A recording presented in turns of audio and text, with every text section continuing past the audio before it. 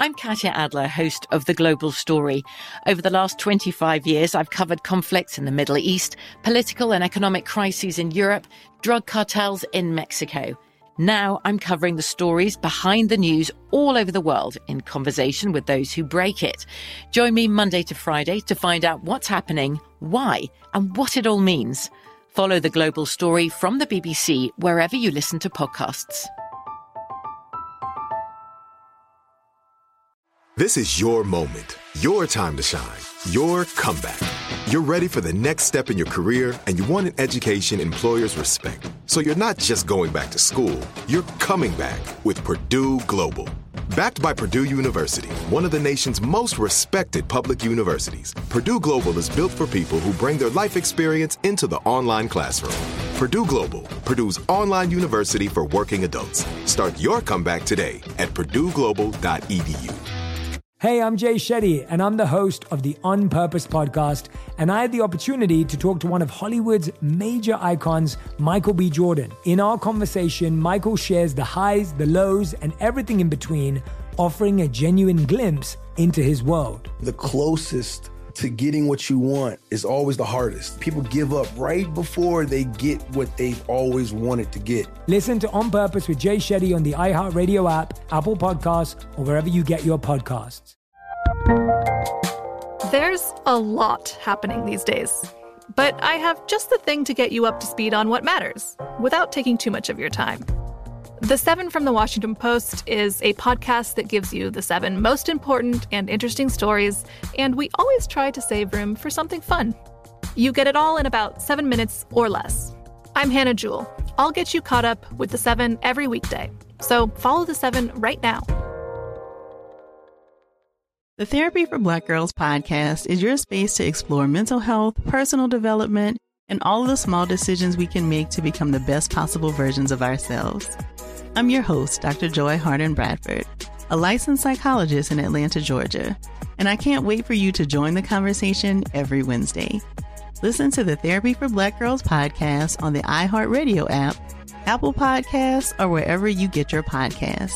Take good care, and we'll see you there.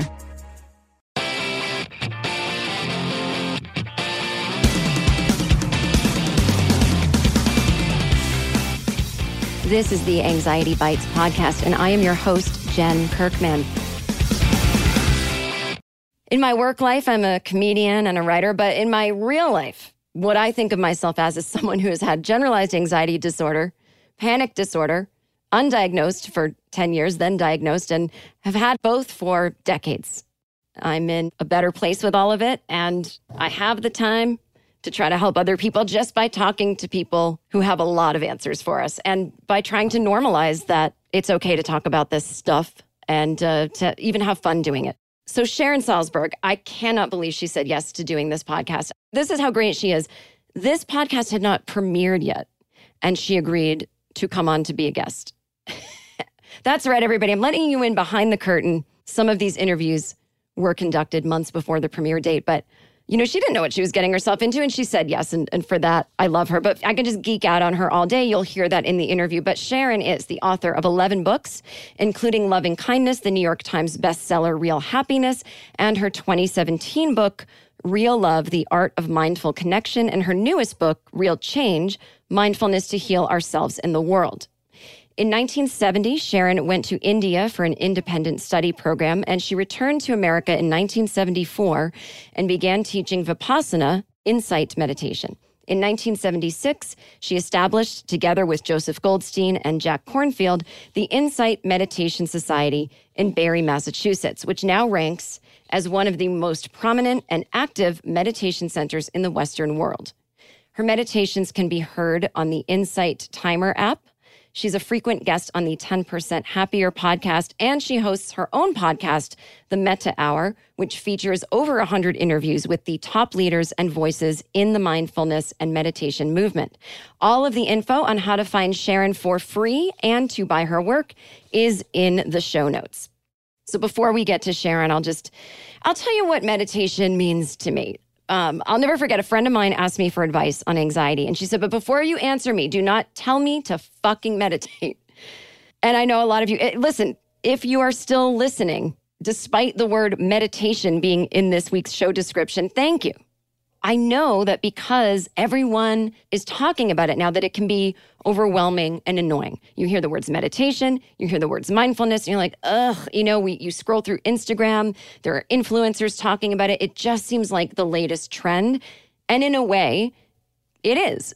But it doesn't mean that mindfulness and that meditation are trends and not to be taken seriously. It's the way they are being capitalized on in this moment that is very annoying. But if you can stick with us, you're going to be hearing from someone who really knows their shit. I couldn't think of a better way to put it. They know their shit. So I do meditate. It's one of the tools in my anxiety toolkit. I learned about it in the late 1990s from a therapist. And again, I'd never heard the word mindful before. It wasn't a buzzword yet. So I think I was a little more, I'm not susceptible, but I was a little more open to it because I hadn't been bombarded. But before this, I thought meditation was a religion. I didn't even know that it had anything to do with going hand in hand with cognitive behavior therapy or anything to do with psychology, or that it even had healthy physical effects on people. I had no idea. I just thought it was, I don't know, people do it to get closer to God or something. I don't know, that's not my thing. And, obviously a lot of my anxiety comes from runaway thoughts that I don't even know that I'm thinking. And that's where meditation has helped me.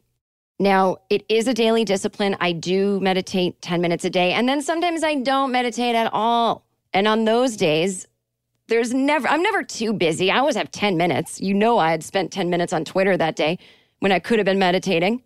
But that's just how it is. It's one of those things where it can be impossible to work yourself up to. And then once you do it, it's like, what was the big deal? Why was I avoiding that all day? The thing is, I think people think that meditation is this thing you do. You get your room all set up. You've got the perfect candle and the perfect blanket, and you've got a white noise machine, and maybe you even bought a Buddha statue. And, I've got to feel in a spiritual mood to go meditate. And nobody wakes up in a spiritual mood. I don't even know if there's such a thing as a spiritual mood. But meditation is supposed to meet us where we are. Meditation doesn't want us to come to it in a flowing robe if that's not our normal, daily attire. But the way I look at it, meditation is on our side. It's a practice that says to us, whatever you're thinking and feeling is totally normal and okay. I'm just here to help you notice it. And we'll talk with Sharon. The biggest misconception about meditation is that it's about clearing your mind. It is not mindfulness. Mindfulness is about noticing your mind. So the busier your mind is, get on that cushion, because probably, quote, the better you might even be at mindfulness, because it's just about noticing all of your thoughts. And once you start to notice your thoughts very deliberately, 10 minutes a day, over the course of weeks, months, it does start to change the way you think and the way you react to things and the way you go about your everyday.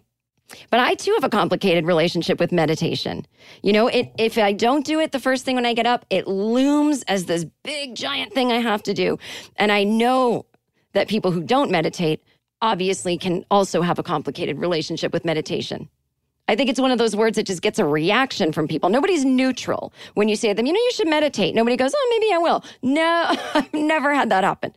But I can tell you right now, just sit back, enjoy this episode, and really get to know what meditation is. Don't confuse an ancient practice that's become trendy and commodified by some as the practice itself. It's really just about learning that with enough practice, we can be in the middle of a road rage and suddenly realize that we've just noticed our thoughts instead of acting on them. And yes, that's an example from my real life. So talking with Sharon today, I wanted to get into the mind of someone who might be listening to this podcast who just wants to know, just tell me how I do this thing and what is the truth about it supposed to be? Someone who's already heard there's no right way to meditate. You can start just doing 5 minutes a day. I'm sure you've heard all that before, but I wanted to dig deeper. What stops people from trying it? Is it perfectionism, fear of sitting in their own thoughts? Is it that people don't understand exactly what meditation is and that's why they're hesitant? So we're talking to Sharon about all of this in the first part of my interview with her on Anxiety Bites. Here we go. Today on the show, my guest is a hero of mine, Sharon Salzberg. Sharon, thank you for being here. Oh, I'm delighted, really. Thank you. Let's get right into it. So this will be the first episode that deals entirely with meditation. I have to be honest. I said I'm going to drop it in after we've aired a few episodes already, and then I'm throwing the M word at everybody. Now, I use meditation as one of the tools in my anxiety toolkit, but when people have asked me for advice, how do you deal with your anxiety? Before I can even take a breath to answer them, they'll say, but don't tell me to meditate. Now, why do you think people react this way? I mean, preemptively even, where they say they don't want to meditate. Is this new? I mean, you've been meditating for decades. Have you heard this before? What is going on with that? Well, I think it's been this way always, but in different ways for different reasons. And I can well imagine, given some of the associations people have with meditation, that it's an absolutely excruciating idea, especially if you're like a high energy person, leaning over into anxious. And the thought of, having to sit still in a pretzel-like posture with your eyes closed, not moving for 3 hours or whatever, and not having any thoughts, or even just being alone with your thoughts and having just this run. I mean, it is excruciating, and I don't blame them one bit for not finding it appealing. But the reality of meditation is, first of all, it's so much broader than that. Mm-hmm. And, you don't have to sit in a pretzel-like posture. You don't have to be uncomfortable. You don't have to do it for hours at a time. Neuroscience actually says, well, I've heard two different things. Mm-hmm. One neuroscientist told me 7 to 9 minutes a day will change your brain. And another neuroscientist told me 12 minutes a day. So nobody actually knows, of course, but also no one is saying you have to do this for 6 hours a day, and struggle and in order to have even measurable effects on your brain. And so, and it's also not the case that we meditate to wipe out thinking, which would be impossible anyway. But we're trying to change our relationship to everything, our physical experience, sensations, our emotions, our thoughts, because we want to have choice. We want to be empowered, not to wipe out an experience, but to relate to it differently. Maybe we don't have to take every thought to heart. Maybe we don't have to be defined by certain emotions, things like that. And so there's so many ways, you can practice meditation walking. You can do it lying down. You can do it using a word or a mantra. You can do it using the breath. And it's like this fabulous period of experimentation if you're enthused to try, rather than feeling I have to do it this way. I think that's important. Like, if people could, at the very least, maybe adjust their approach to it and think of it as something to be enthused about, And it's interesting because I'm a daily meditator. I try to do it before I even leave my bedroom so that I make sure that I do it that day. Of course, today I didn't do it because I knew I was interviewing you and I was excited and nervous. And so I thought, well, geez, I have 20 minutes before we log on with Sharon. This would be a great time to meditate. And I went, no, I'm not going to. I'm going to make coffee. I'm going to stay jacked up. Like, it was, every day it's like I wake up and I'm a beginner again because I have to tell myself to do it, right? Do you still experience that? Or I imagine you are kind of beyond that now. Yeah, it's not so much that. I mean, I just had an anniversary. I've been meditating for 50 years. If you can believe that, which is ridiculous. I mean, the passage of time is one of the most absurd things ever, Does meditation at all help with that feeling that life is flying by, or no? Well, I think it is flying by, but meditation helps with a lot of aspects of things. Yeah. I think that it does get to be more natural, and there are also ways of structuring the practice so that you feel support. So, for example, I always say to people, make a reasonable commitment.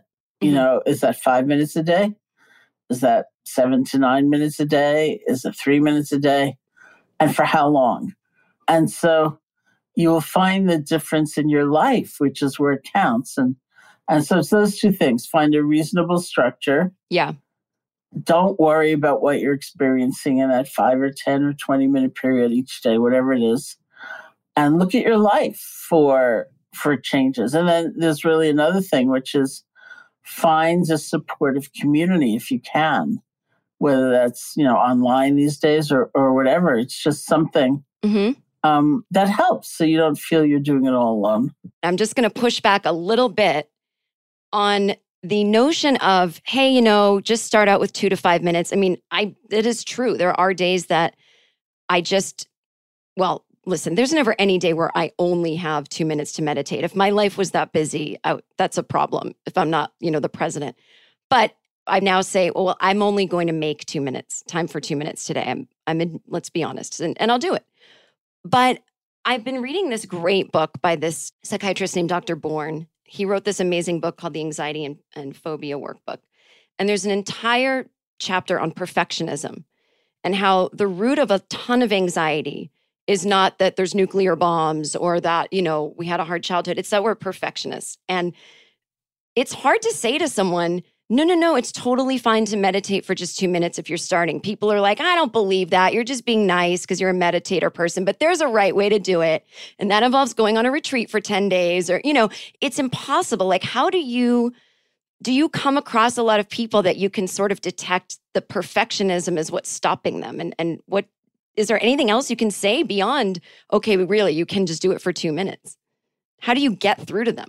Well, I think of course, I do, meet many perfectionists, but I don't know that it comes out so much in the sense of the form or the structure, but more the idea of what people think they should be experiencing, which I can get to in a minute. But in terms of the form and the structure, I'd actually give them data. I mean, these are real neuroscientists I talk to, who each have their own labs, who are very prominent in the field of studying the brain and meditation. And even though they had somewhat different perspectives, they had different numbers. They were in the neighborhood of one another, Yeah, those 7 to 9 minutes. Did they say how long it takes? Like, in other words, is it a month of doing that for 7 to 9 minutes? Month. Yeah, that's a short amount of time. And then that's incredible. You have to keep going because it will start to fade, But this is like getting the practice into place, and having it work for you. And so the first neuroscientist, I'll just say, was Richie Davidson, who has a lab at the University of Wisconsin at Madison. He has many books about meditation and the brain. And he said 7 to 9 minutes a day. So, I mean, again, no one knows for sure, clearly, but there is some science behind this, if that's going to help for you to feel, okay, it's worth doing. I find that perfectionism really comes out, and it certainly came out of me, with the idea of what I think or we think we should be experiencing. And so, While we're meditating, you mean? While we're meditating, and so now, of course, I'm not in any social situations, but back when I was like a year and a half ago, if I was introduced at a party or some social situation as a meditation teacher, people would often respond by saying, oh, I tried that once, I failed at it. Yeah. And we don't believe you can fail at it. You cannot have the wrong experience. You might have an uncomfortable experience, but you cannot do it wrong because everything it's not about what's happening. It's about how we're relating to what's happening. And so if I were to ask these people, why do you think you failed at it? They would likely say, I couldn't stop my thinking. I couldn't make my mind blank. I couldn't clear my mind. I couldn't have only beautiful thoughts. I couldn't keep the sleepiness from arising. I couldn't keep the anxiety from arising, whatever it is. Remember, we're all about relationship. It's not about what's happening. It's about how we're relating to what's happening. And so that's a very hard thing to believe. It is very different from how we are. I think once people do believe it, that, okay, I know what you're saying. It's time to sit and get quiet and notice our thoughts. Then that's the next level of resistance and scariness. Well, I don't want to know my thoughts, and I don't want to sit with the feelings. I read this study. I don't have any, I'm going to paraphrase it, but it came out during the pandemic that people would rather get a shock that's really painful than sit alone with their thoughts for like 4 minutes. Yeah. And there was some gender difference, by the way. Oh, interesting. In that study, there's the University of Virginia. And let me guess, women can sit with their thoughts better? Yeah. I'm just saying, I thought about, so many people, not everyone, of course, has been isolated in this situation. Some people have been working every day. Some people live in, different kinds of situations. But for the people who have been alone, kind of alone with their thoughts, I thought of that study right away, and how hard it would be. Because here too, you're not sort of like thrown in the deep end and plunging into like looking at your thoughts and you're all shocked and embarrassed and freaked out, It's like we learn certain skills. We learn skills of being kind to ourselves, no matter what we're going through. We learn skills of having more presence and balance, which is really the whole key. It's like, because we so often can't insist on changing what's coming up. It's like, you can't wake up in the morning and say, I'm not going to get anxious all day today. I refuse. Right. We learn certain conditioning elements. We learn, it's stronger if I don't sleep, or if I eat, 18 pounds of sugar for breakfast, whatever it is, Yeah. And so we can affect conditions, but we can't control them and say, well, I've decided, is that going to come up today? Yeah. Because we don't know. And so learning how to relate to, let's just say, anxiety that's already arisen, how not to maybe cascade and dive deep into it, and also not fight it and hate yourself for it. That's the whole skills training. Anxiety Bites will be right back after a quick little message from one of our sponsors. From BBC Radio 4, Britain's biggest paranormal podcast is going on a road trip. I thought in that moment, oh my God, we've summoned something from this board. This is Uncanny USA. He says, somebody's in the house, and I screamed. Listen to Uncanny USA wherever you get your BBC podcasts, if you dare.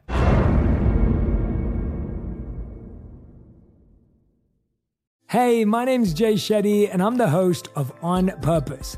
I just had a great conversation with Michael B. Jordan, and you can listen to it right now. Michael is known for his performances in both film and television. His breakout role was in Fruitvale Station, playing Oscar Grant, which earned him widespread praise and numerous award nominations. His portrayal of Killmonger in Marvel's Black Panther, one of my favorites, further solidified his status as one of Hollywood's leading actors, earning him widespread acclaim for his complex and compelling performance. In our conversation, Michael really opens up. You're going to love listening to it, and I can't wait for you to check it out. The closest to getting what you want is always the hardest. It's always the feeling when you're getting ready to, people give up right before they get what they've always wanted to get. People quit. Listen to On Purpose with Jay Shetty on the iHeartRadio app, Apple Podcast, or wherever you get your podcasts. Bring a little optimism into your life with The Bright Side, a new kind of daily podcast from Hello Sunshine, hosted by me, Danielle Robay. And me, Simone Boyce. Every weekday, we're bringing you conversations about culture, the latest trends, inspiration, and so much more. Thank you for taking the light, and you're going to shine it all over the world, and it makes me really happy. I never imagined that I would get the chance to carry this honor and help be a part of this legacy. Listen to The Bright Side on America's #1 podcast network, iHeart. Open your free iHeart app and search The Bright Side. The best conversations I have with my colleagues are the ones that happen when no one is looking, when we're not 100% sure yet what to write. Hopefully, having conversations like this can help you figure out your own point of view. That's kind of our job as Washington Post opinions columnists. I'm Charles Lane, Deputy Opinion Editor.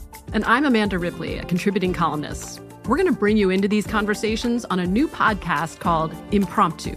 Follow Impromptu now, wherever you listen. Snakes, zombies, sharks, heights, speaking in public.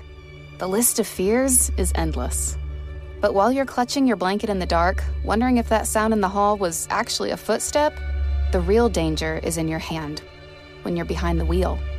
And while you might think a great white shark is scary, what's really terrifying and even deadly is distracted driving. Eyes forward, don't drive distracted. Brought to you by NHTSA and the Ad Council.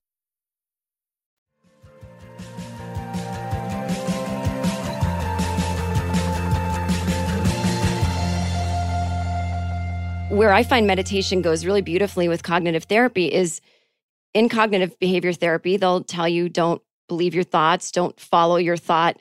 Just because you think that it seems like a really good day for a nuclear war to break out doesn't mean it's going to, or you're convinced the plane you're on is going to crash. And you and I have this in common. This is a quote from you that I read, that you said, many are made anxious by not knowing, but I am afraid of the things I believe to be certain. The plane is going to crash. My car is going to break down. Whether the anxiety comes from the certainty that we are right or the despair that nothing is going to ever work, we want to give this high energy a big space so it no longer bounces off the walls of the mind. So is the big space meditation in that sense? Yeah, I mean, there's so many different approaches. And I think an important thing is not to make the experiment with a kind of mind of pass-fail. Yeah.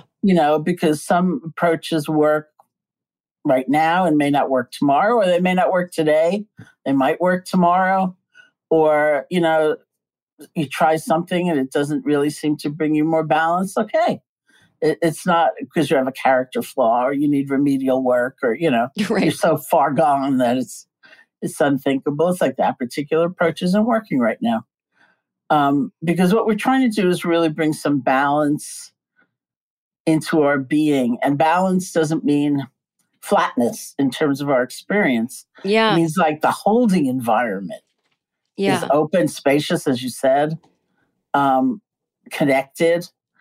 So we're talking about the environment within which all these things are going to arise and pass away. And balance always looks different. Like some days we're way too far back from what we're feeling, and we need to kind of come forward a little bit and feel it. And other days we're way too enmeshed and overwhelmed by what we're feeling, and we need to center a bit, and get some space. And so balance is always going to look different. Some things, they'll just be useful on some days, and it's okay if they don't work. You try something else. So one of the approaches is really around that holding environment, and it's learning to relate with presence, with balance, with kindness, no matter what's going on. Most meditation practices, you're just aware of the breath, anyhow it's appearing, Yeah, right. Ragged or smooth, or it doesn't matter, you're just paying attention.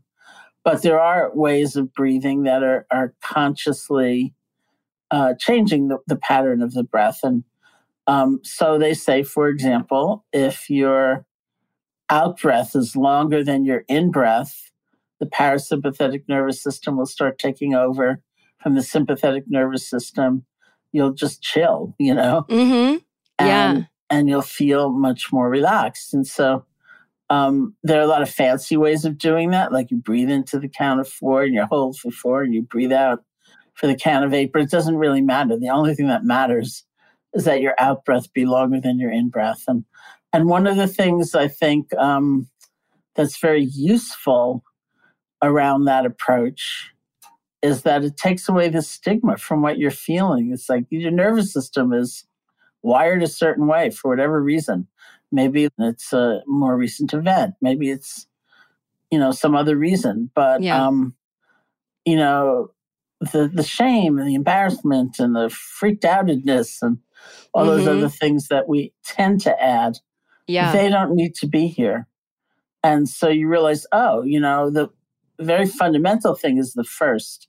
It's the holding environment, because then you can approach anything you're experiencing. Yeah. And see if you might bring it into balance. And then the second is like really useful tools.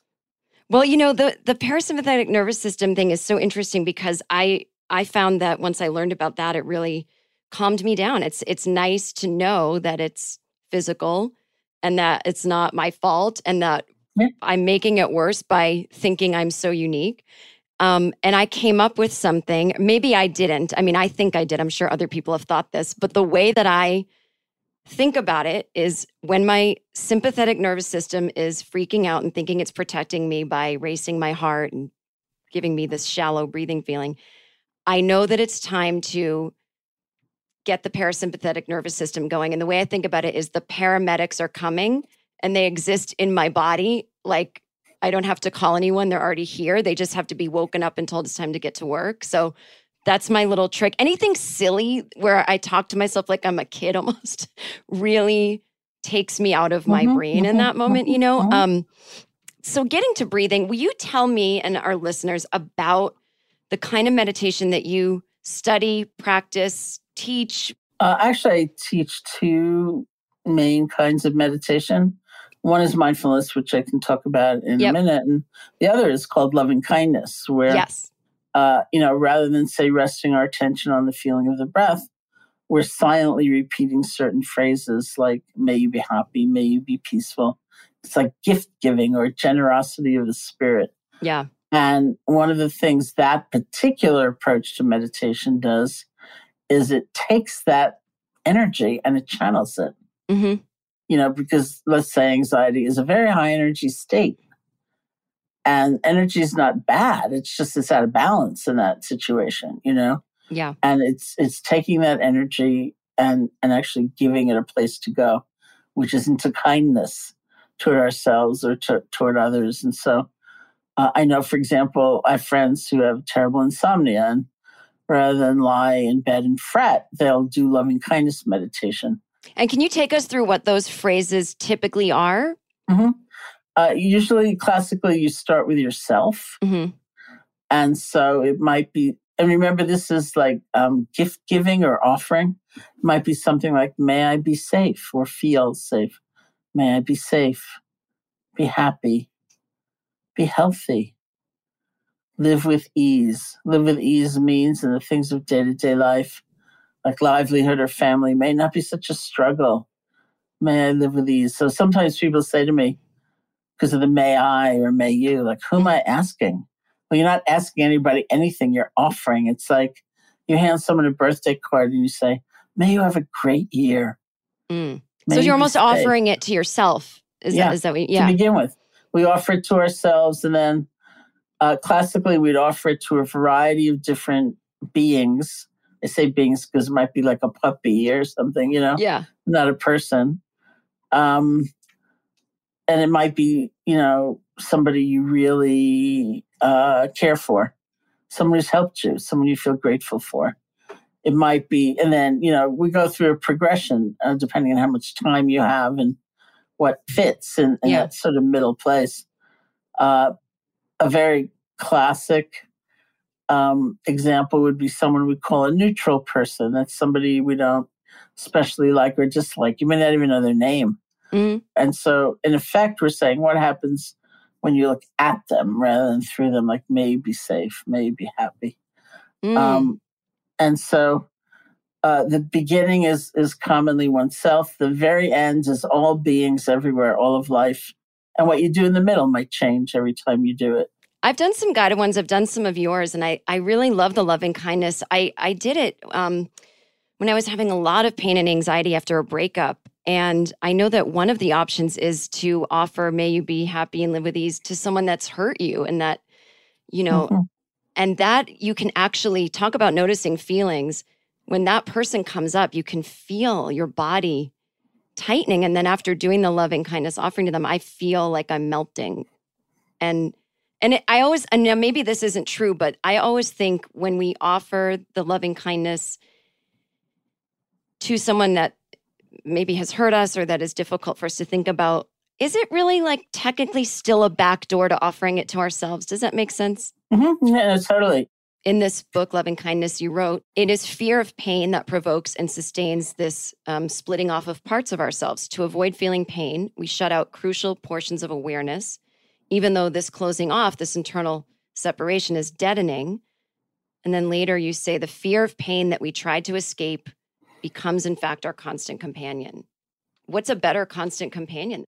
Well, compassion. Well, let's try compassion for ourselves and for others, you know. And a lot of times people have the conditioning and the belief that compassion is kind of weak and weakening, but really it's a tremendous strength. And, you know, I'm told that there are all kinds of performance studies, for example, that have been done that show like a harsh, punitive environment, either internal, the way we react to having made a mistake or something like that, or external, will spike our performance, but briefly, then we'll crash. That actually the most effective, efficient way to change a habit, to learn something new, to make progress in something is actually self-compassion. Mm. You realize I blew it. It's part of the human condition. What can I learn? Let's move on.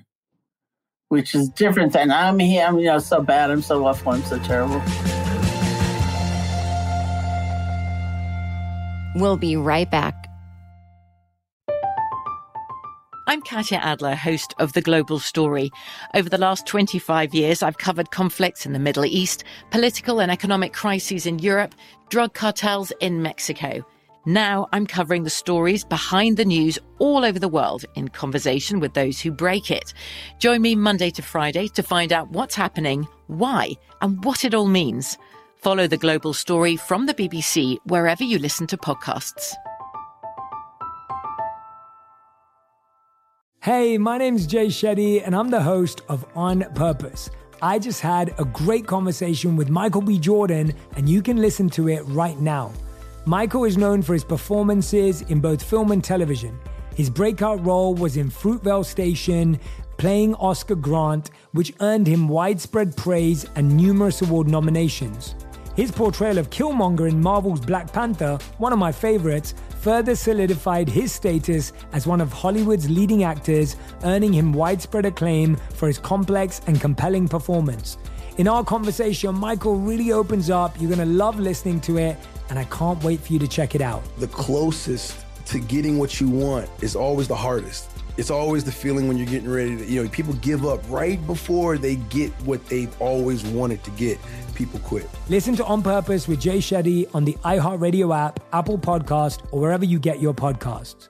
Bring a little optimism into your life with The Bright Side, a new kind of daily podcast from Hello Sunshine, hosted by me, Danielle Robay. And me, Simone Boyce. Every weekday, we're bringing you conversations about culture, the latest trends, inspiration, and so much more. Thank you for taking the light, and you're going to shine it all over the world, and it makes me really happy. I never imagined that I would get the chance to carry this honor and help be a part of this legacy. Listen to The Bright Side on America's #1 podcast network, iHeart. Open your free iHeart app and search The Bright Side. The 2024 presidential campaign features two candidates who are very well known to Americans. And yet, there's complexity at every turn. Criminal trials for one of those candidates. Young voters who are angry. The Campaign Moment podcast from the Washington Post gives you what matters. I'm Aaron Blake, and I'm covering my 10th election cycle. My colleagues and I have insights that you won't find anywhere else.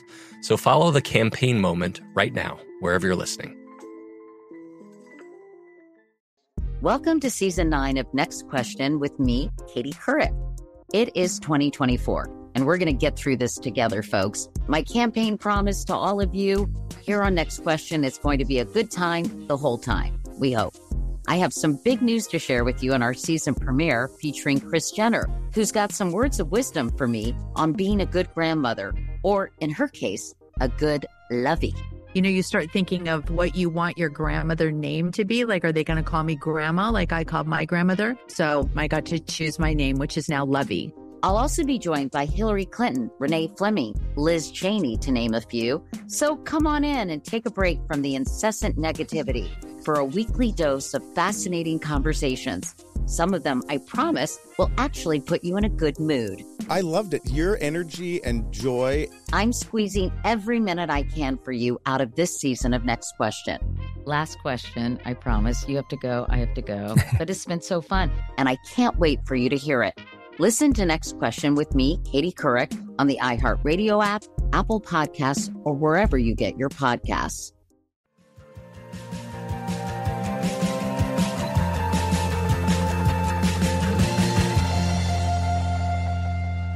Hi, it's me, Jen, just popping in at the halfway point here. I hope you're enjoying my talk with Sharon Salzberg, but let's just recap what we've learned so far. So if there's 5 takeaways from what Sharon said, in my opinion, first one is you'll find the difference meditation makes in your life.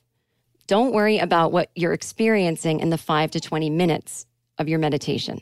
Secondly, neuroscientists say that meditating for even just 7 to 9 minutes a day, every day for a month, can make positive changes in your brain. 3, you cannot fail at meditation. 4, meditation is not about what's happening, but about how we're relating to what's happening. And 5, anxiety is a high energy state. And that energy is not bad. It's just out of balance. So in the second half of this interview, I am talking to Sharon about her relationship to anxiety and how exactly do we do this mindfulness thing. And Sharon's been meditating for 50 years, and she can still fall into catastrophic thinking. And, you know, she didn't meditate herself out of the human condition. And so in this next part, she talks about how all of us need to give ourselves a break and stop beating up on ourselves and realize there is nothing wrong with us. Here we go.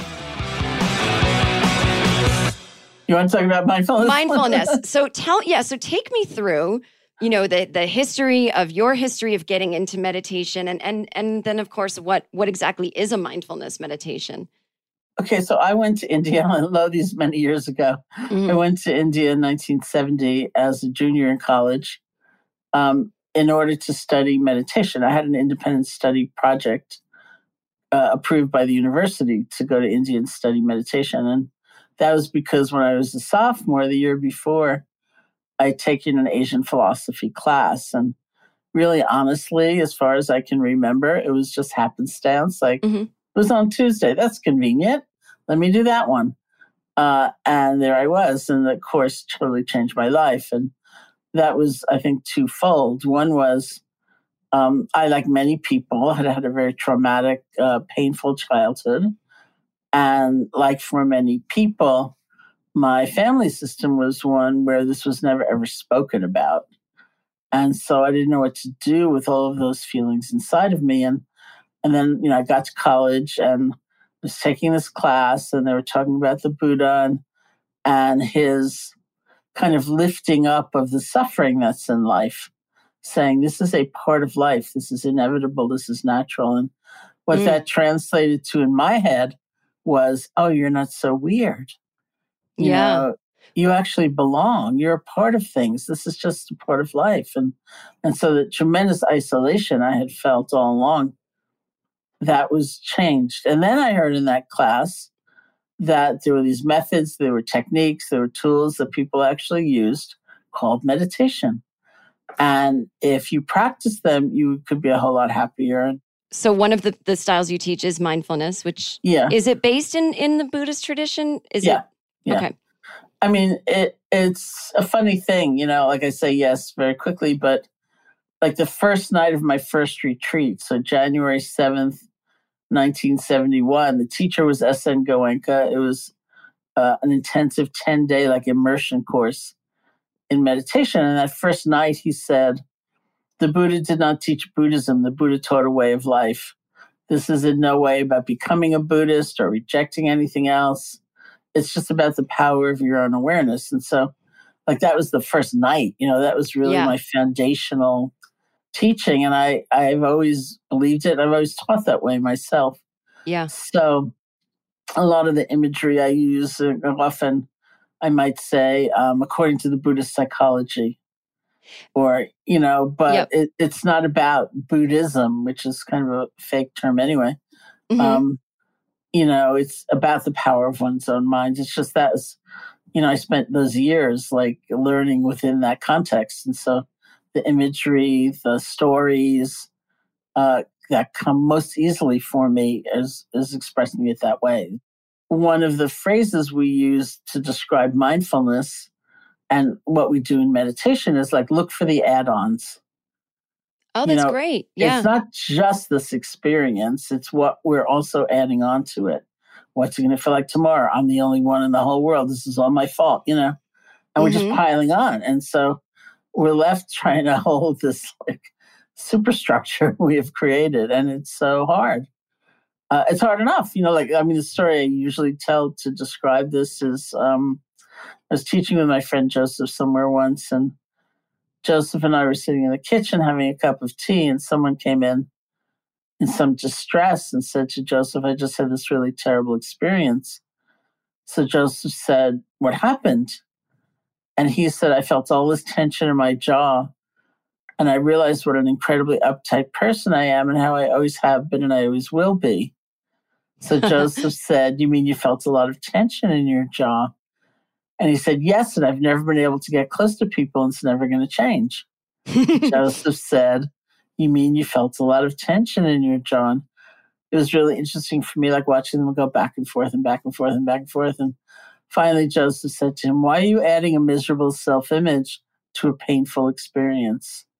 It's actually painful enough just to feel the tension in your jaw, but now you're going to be alone for the rest of your life. Yeah.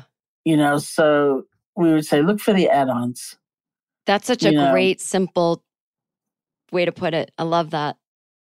So now take me through, what, so you say to someone, you should meditate. Not that you would say that to someone, but someone says to someone, you should meditate. Just try it, 2 minutes. Now, what are they going to do? They sit down and they're noticing their breath. And what the heck does that mean? And what is that? Okay, so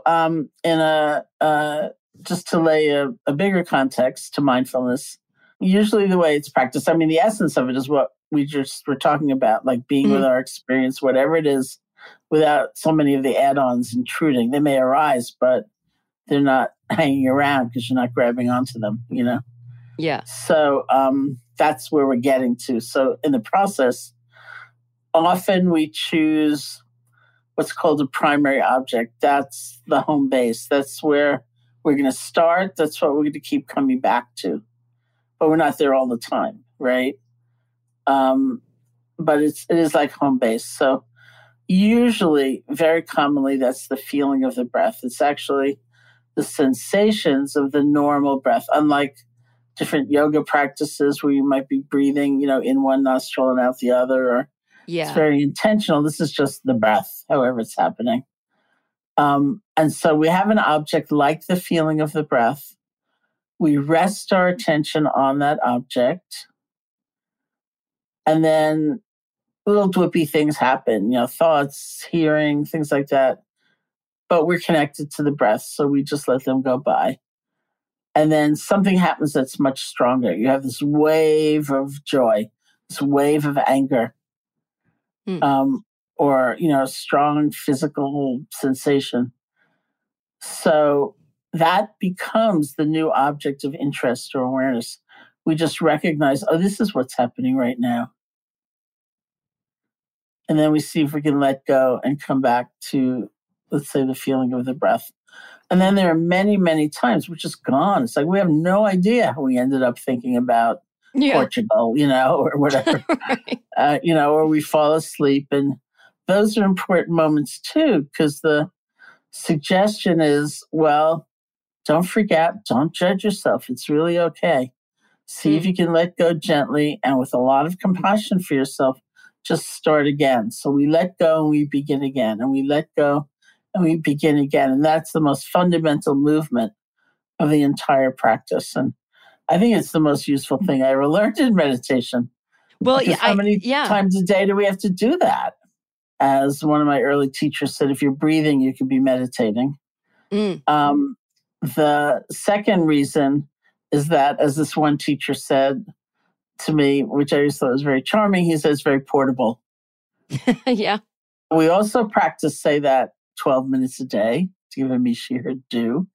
Let's say we practice 12 minutes a day, sitting formally in a dedicated way, and we're using the breath as that primary object or home base, the place we come back to when we've just wandered off, the place we get rest at. We just rest our attention on the feeling of the breath. And then we're at work or we're commuting. Maybe we're once again with a group of people surrounding us and somebody's getting angry and we're getting anxious. And, you can't really open up your closet door and pull out all this equipment or start playing music or, to soothe yourself, but you can be breathing. Right. And it's perfectly private. Nobody even has to know you're doing it. Yeah. And you have a way of coming back to yourself, recentering, coming back to the moment. And when we do that, when we come back to ourselves in that way, we come back to our values. We come back to what we really care about or our priorities. So the third aspect of the breath, after being universal and portable, is that it's said to be fairly neutral. And so much of what arises in meditation is beautiful and wondrous and exhilarating. And so much can be difficult and unexpected too. And then we have the breath where we can just chill.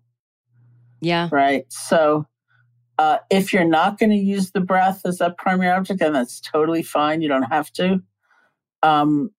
Then see if you can find something else that satisfies those other criteria. You know, people use like the sensation of their hands touching or different touch points in the body where they're already in contact, or there are lots of options for things to use. So it really does not have to be the breath. I want to just end on one thing. Do you have a relationship to anxiety today? You know, what is it today, if any? I think there are many different aspects to that as well. You know, I have a friend who describes herself as a recovering catastrophizer, you know, and so, and I can relate to that, you know, but that was what drove her to meditation practice, was because she was haunted by these, as she said, I'm the kind of person, she's like in her 80s now. So her adult children are really adults. She said, I'm the kind of person who would call one of my children and they don't answer the phone. So I think, well, they must be dead. She said, I never think they're taking a shower or they just fell in love. They don't feel like talking to their mother, you know. It's like, they must be dead. But now she has those thoughts and she laughs at them, you know. Or she has a much greater ability. And as she put it, which is true, if something really is a problem, I'm like a rock. I can do anything. So, you know, she's been very strong in this truly terrible time. And I think a lot of catastrophizers actually had an easy time with the pandemic because it's like, is this all? Oh, I've imagined way worse than this, you know? Yeah, that's fantastic. I hadn't really thought why, but, you know, and I feel like as a, as a wave, you know, and everyone's different, of course, but I mean, I know people who had enormous anxiety in the beginning of, you know, March, say 2020, and have been incredibly strong, and also people who've learned a lot, you know, about their expectations and the things that, you know, talk about perfectionism. You know, people, not just now, but forever, have said to me, I should be doing better. You know, I don't know why I'm so freaked out. I'm so lucky, or I don't, you know, why aren't I grateful? Or I don't know, you know, what's wrong with me? Like I can't cope in the way everyone else can. And that happened to me once. This woman was saying things like that to me years ago. And I said, I want you to write me a list of everything you've been through this year. And she chose instead to draw it instead of write it out. And it was horrendous, you know. It was like, my house burnt down, my cat died, my brother and I got estranged. And I was like, well, let's read this. Let's look at this together, you know? Like, give yourself a break, please, you know? And that's sort of my main message. God, I love that woman. Thank you guys for listening to today's episode of Anxiety Bites. And I got 5 more takeaways for you from what we just learned from Sharon. So 1, if you're breathing, you can be meditating. Meditation is portable. Number 2, are you telling yourself an untrue story? Look for the add-ons. They may arise, but if you don't grab onto them, they're not going to hang around. 3, the most important part of a meditation is the moment where you recognize, oh, this is what's happening right now. And then see if you can let it go and come back to the feeling of the breath. 4, don't judge yourself. It's really okay. Let go gently with a lot of compassion for yourself and just start again. We let go and we begin again, and that is the most fundamental movement of the entire practice. I'm not going to judge myself for that, saying that word wrong. I'm not even going to delete it and start over. That's it. I said movement wrong. And 5, give yourselves a break. Give yourselves a break. Again, all of Sharon's work can be found through the links in the show notes. And again, a lot of her meditations are free. So there you go. If you've never thought about meditating before, maybe this episode was the kick in the ass that you needed, or maybe you just enjoyed listening. Either way, I can't see what you're doing, so no judgment from me. I'll talk to you soon. Anxiety bites, but don't forget, you're in control. For more podcasts from iHeartRadio, visit the iHeartRadio app, Apple Podcasts, or wherever you listen to your favorite shows. I'm Katya Adler, host of The Global Story. Over the last 25 years, I've covered conflicts in the Middle East, political and economic crises in Europe, drug cartels in Mexico. Now I'm covering the stories behind the news all over the world in conversation with those who break it. Join me Monday to Friday to find out what's happening, why, and what it all means. Follow The Global Story from the BBC wherever you listen to podcasts. Hey, I'm Jay Shetty, and I'm the host of the On Purpose podcast, and I had the opportunity to talk to one of Hollywood's major icons, Michael B. Jordan. In our conversation, Michael shares the highs, the lows, and everything in between, offering a genuine glimpse into his world. The closest to getting what you want is always the hardest. People give up right before they get what they've always wanted to get. Listen to On Purpose with Jay Shetty on the iHeartRadio app, Apple Podcasts, or wherever you get your podcasts. The Therapy for Black Girls podcast is your space to explore mental health, personal development, and all of the small decisions we can make to become the best possible versions of ourselves. I'm your host, Dr. Joy Harden Bradford, a licensed psychologist in Atlanta, Georgia, and I can't wait for you to join the conversation every Wednesday. Listen to the Therapy for Black Girls podcast on the iHeartRadio app, Apple Podcasts, or wherever you get your podcasts. Take good care, and we'll see you there. My whole life, I've been told this one story about my family, about how my great-great-grandmother was killed by the mafia back in Sicily. I was never sure if it was true, so I decided to find out. And even though my Uncle Jimmy told me I'd only be making the vendetta worse, I'm going to Sicily anyway. Come to Italy with me to solve this 100-year-old murder mystery.